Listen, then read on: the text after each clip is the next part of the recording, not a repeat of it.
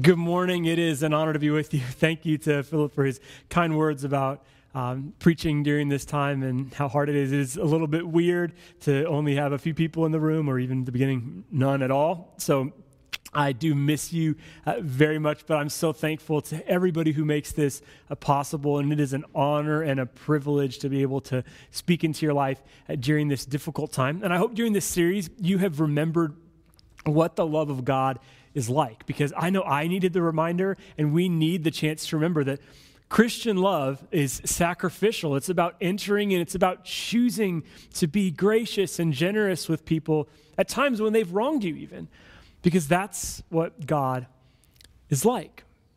But unfortunately, oftentimes when we think of kings and rulers or politicians, we don't really see the same kind of behavior. So sometimes we can have in our mind that God is the same. For example, there was a ruler named King Nero who was very infamous for persecuting Christians, and he came onto the scene in Rome from 54 AD, so shortly after the life of Christ, to 68 AD. So Nero did a lot of terrible things, but because he was in charge and he had all of this power, he did some interesting things with that power. One thing that he did, there was a thought during this time. There was an author and historian named Pliny the Elder who said this. He also has a delicious IPA today. Pliny the Elder said, "It is believed that donkey milk makes face wrinkles disappear, smooths the skin, and maintains the skin's whiteness." So that was the thought during this time, that bathing in donkey milk would make your skin more beautiful. And I know you don't usually come here for beauty tips, but there's a free one for you. So if you can just get your hands on a little bit of donkey milk, you'll probably be fine. I Googled donkey milk baths and I was not able to find any, so you're going to have to figure that out on your own. But because King Nero was so powerful, and the thought was that it made your skin more beautiful, he had 400 donkeys who were milked every day. I assume, I don't know how often you can milk a donkey, but 400 donkeys who would provide enough milk for all the ladies who he was involved with, all his extra wives, and the ladies who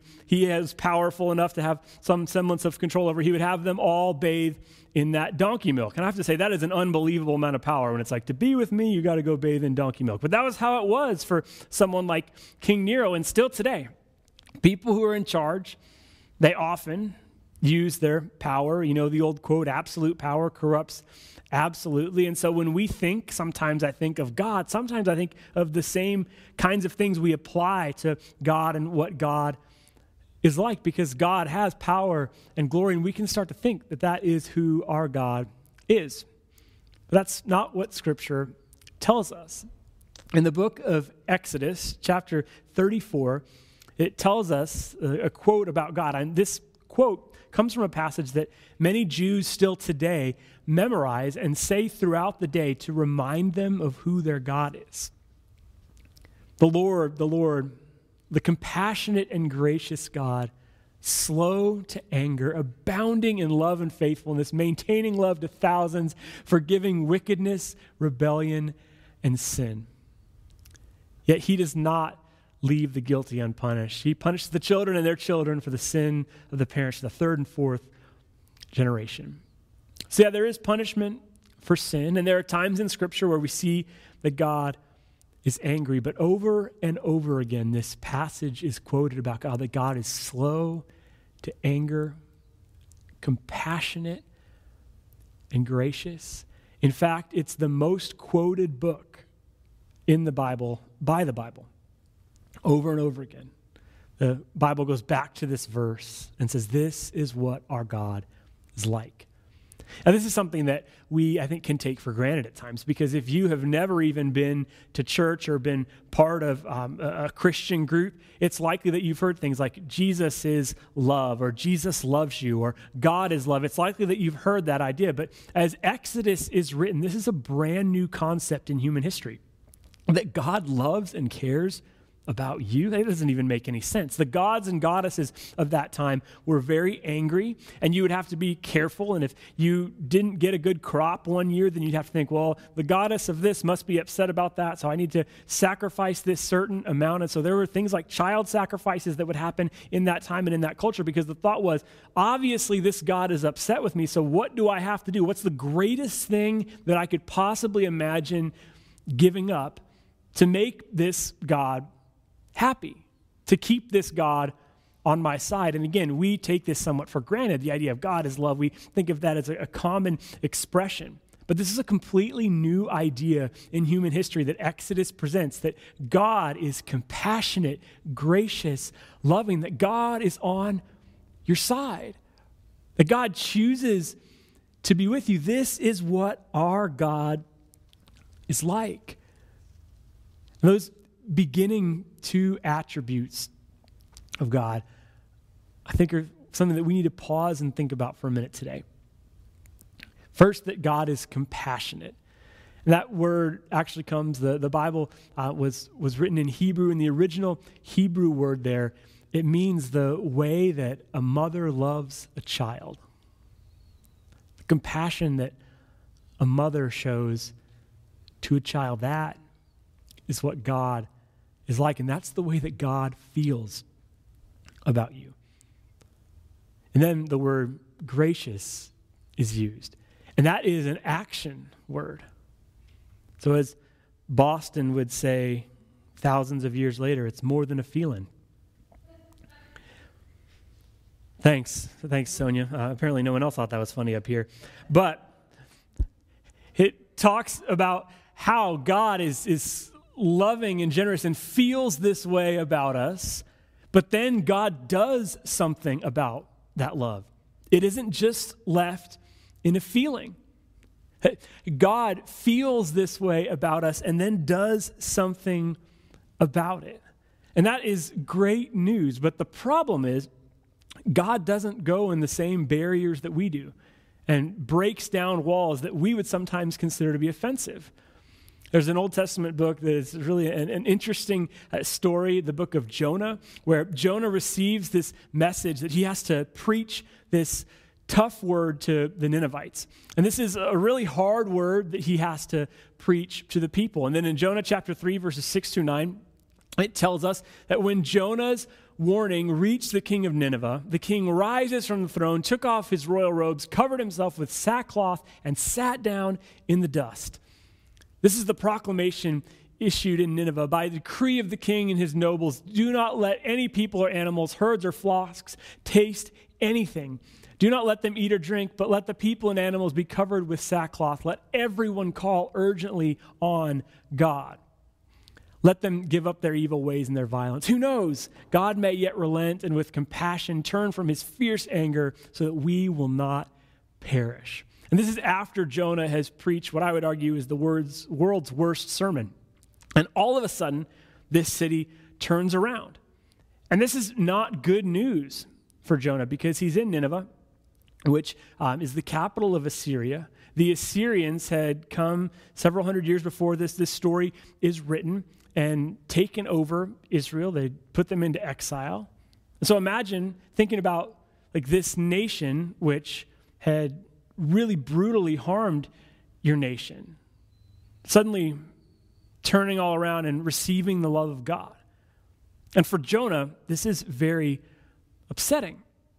And you have to know that the Assyrians were especially brutal. In the 1850s, there was an archaeologist group that found a library from Assyria. And written on these clay tablets were things about the ways that the Assyrians had conquered people. And I didn't write these on the screen because they're a little bit crazy. One of the kings, Shalmaneser, number 2, talks about a conquest, and he says, "A pyramid of heads I reared in front of this city, their youths and their maidens I burnt up in the flames." Sennacherib, another king, said, "I cut their throats like lambs. I made their entrails run down the earth," which is exactly the kind of image you want on a Sunday morning. And another king, Asperemhal, I didn't put the names up partly because I didn't want you to know how bad I'm butchering them. He said, "I flayed him. His skin was upon the city wall." These are kings bragging about their conquests. And it's just all these brutal images. And the Assyrians took pride in how brutal they were. And they conquered the nation of Israel. So you have to make this a little bit personal as Jonah is upset at this group of people. Just think of someone who you, if you're honest, you'd be upset that God loves them. And I know you're like, oh no, I'm just perfect. I never have that feeling about anybody. But let's be real here. There's probably some people who you like legitimately have been wronged by. And if we were to have a conversation, I'd say, yeah, I understand why you're upset at that person or at that group or at that group. I get why you're upset. That makes sense. And for Jonah, when he sees this group, and it's just, I think it's supposed to be intentionally comical, this story about what happens, that the king sends this royal decree out that even the animals are going to fast, which the animals are like, we didn't sign up for that. But that's what the king says. We are going to try our best to turn ourselves around so maybe God might relent. Jonah is the best missionary ever, but he's got a terrible attitude about it. In Jonah chapter 4, he says this, "Isn't this what I said, Lord, when I was still at home?" He became angry. That's what I tried to forestall by fleeing to Tarshish. At the beginning of the story of Jonah, he runs the farthest direction possible from that place. And the whale fish thing brings him up and vomits him onto dry land. I know sometimes you think the Bible's boring, but there's a whole lot of crazy stuff going on. I know that you're a gracious and compassionate God, slow to anger and abounding in love, a God who relents from sending calamity. Now, Lord, take away my life, for it's better for me to die than to live. And Jonah needs a timeout, I think, for a little bit. But he's saying there's this group of people who were mean and terrible and awful to us, and you have extended your love. And it's not just a feeling. You're acting on this love. You are going to allow this people to repent who really, they deserve to pay for their sins. So that's, I think, a really important line in all of Scripture where Jonah says, I knew you were a loving God. This is why I didn't want to come. Again, you may be a better person than me, but there's probably somebody who comes to mind who it's hard for you to love.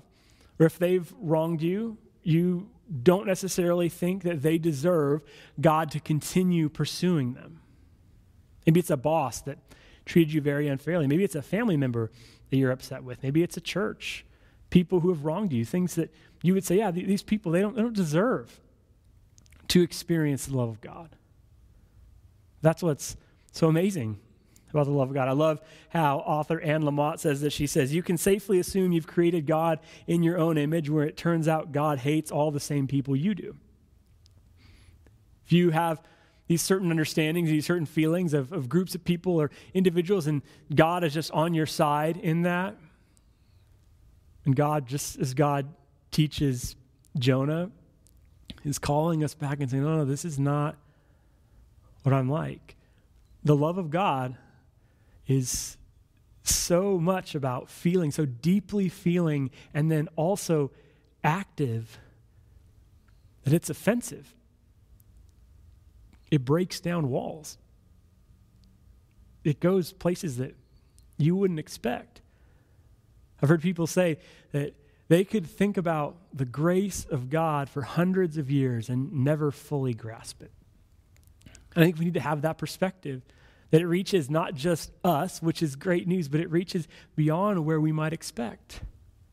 Because the love of God is compassion and feeling, but it doesn't just stay there. Jesus shows us what God is like with skin on. And what is Jesus constantly doing? He's making religious people upset. He's going and touching people who you weren't supposed to touch. He's doing important stuff, walking down the road, doing things that he needs to do, and he stops. And he spends time with kids. Or he heals the sick. He was accused of being a drunkard because he hangs out at parties. This is what our God is like. And that doesn't mean that he's not going to say some hard things to anybody, because he also says some really hard things to people, and Jesus has some hard things to say to us. But the love of God is offensive to the religious people of that day, because it's around and among people and in places that you simply wouldn't expect. People who were very much unlike Jesus liked Jesus.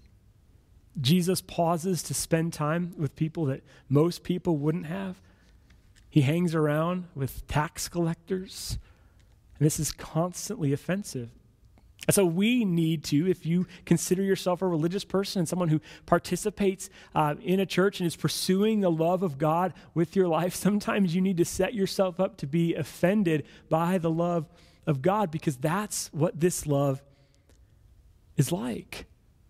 You have these expectations about where God would be or what God would do, and sometimes Jesus is going to blow those things out of the water, because God is compassionate and feeling and acting in ways that we need, but not always in ways that we would expect. And I think one of the issues that I know I have is that it's easy for me to do a lot of feeling. It's easy for me, with all the information that is flying at me constantly, to think, oh, I really care about like that issue. I really care about this thing that I've heard about, or I care about this thing that has come up, or this ministry, or I want to like feel this way about this thing. But as this information is flying at me all the time, I then go, squirrel, and I look over here. Because there's just information flying at us all the time. And so I think we're really good at feeling bad. But I don't know that we're really good at actually entering in. The word integrity is based on a word that means that it can stand up. Are you the same person on the inside that you are on the outside? Where's a part in your life, perhaps right now, and maybe a person comes to mind who you want to join Jonah sitting outside the city and be like, the love of God does not go there. Who's somebody or a group of people who you are called to enter in, and maybe you felt like, oh, yeah, God's tugging me in that way, but I don't want to. Where's a place in your life where you're stuck between feeling and action? Where you're stuck between compassion and doing something about it? Can you please do something about it? Because that's what our God is like. And that's who we're called to be. And I don't want you to spend the rest of your life just feeling really bad about some stuff for a few seconds here and there. Because that's not who you're called to be. And that doesn't mean that you can do this kind of thing with everything that you feel bad about. Of course you can't, because there's a lot of stuff that is sad in our world, and sometimes it's overwhelming. But can you choose to say, I'm going to enter into this situation and make as much difference as I possibly can, until perhaps I'm not able to do that anymore. And I'm going to be by that person. I'm going to choose to dedicate to walk with somebody that perhaps I don't even share the same beliefs, but I'm going to choose to enter in and choose to be with that person. Because this is what our God is like. And it causes us sometimes to break down walls that we wouldn't expect. And then we see, oh, God's there. Because this is what our God is like. Where is the place in your life where you're stuck between compassion and action? Where you need to show somebody or a group of people the love of God. Author Henry Nouwen says this way: perhaps the most radical statement that Jesus ever said is, be compassionate as your Father is compassionate.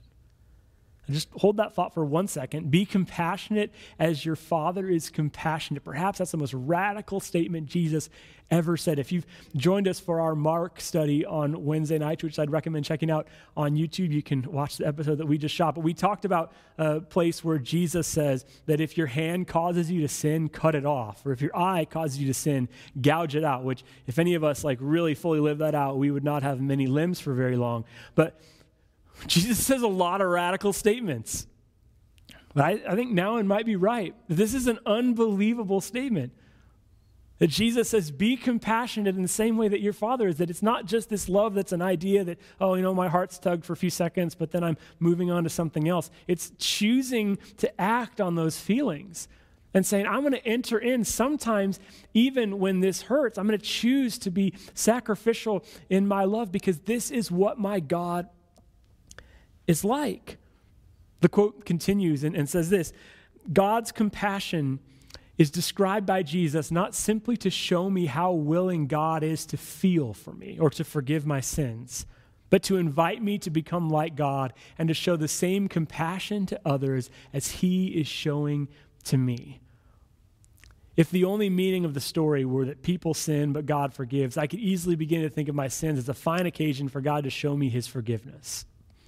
Such sentimental romanticism is simply not the message of the Gospels. I'm the son of my compassionate Father. If I'm going to be in my Father's house, I become more and more like God.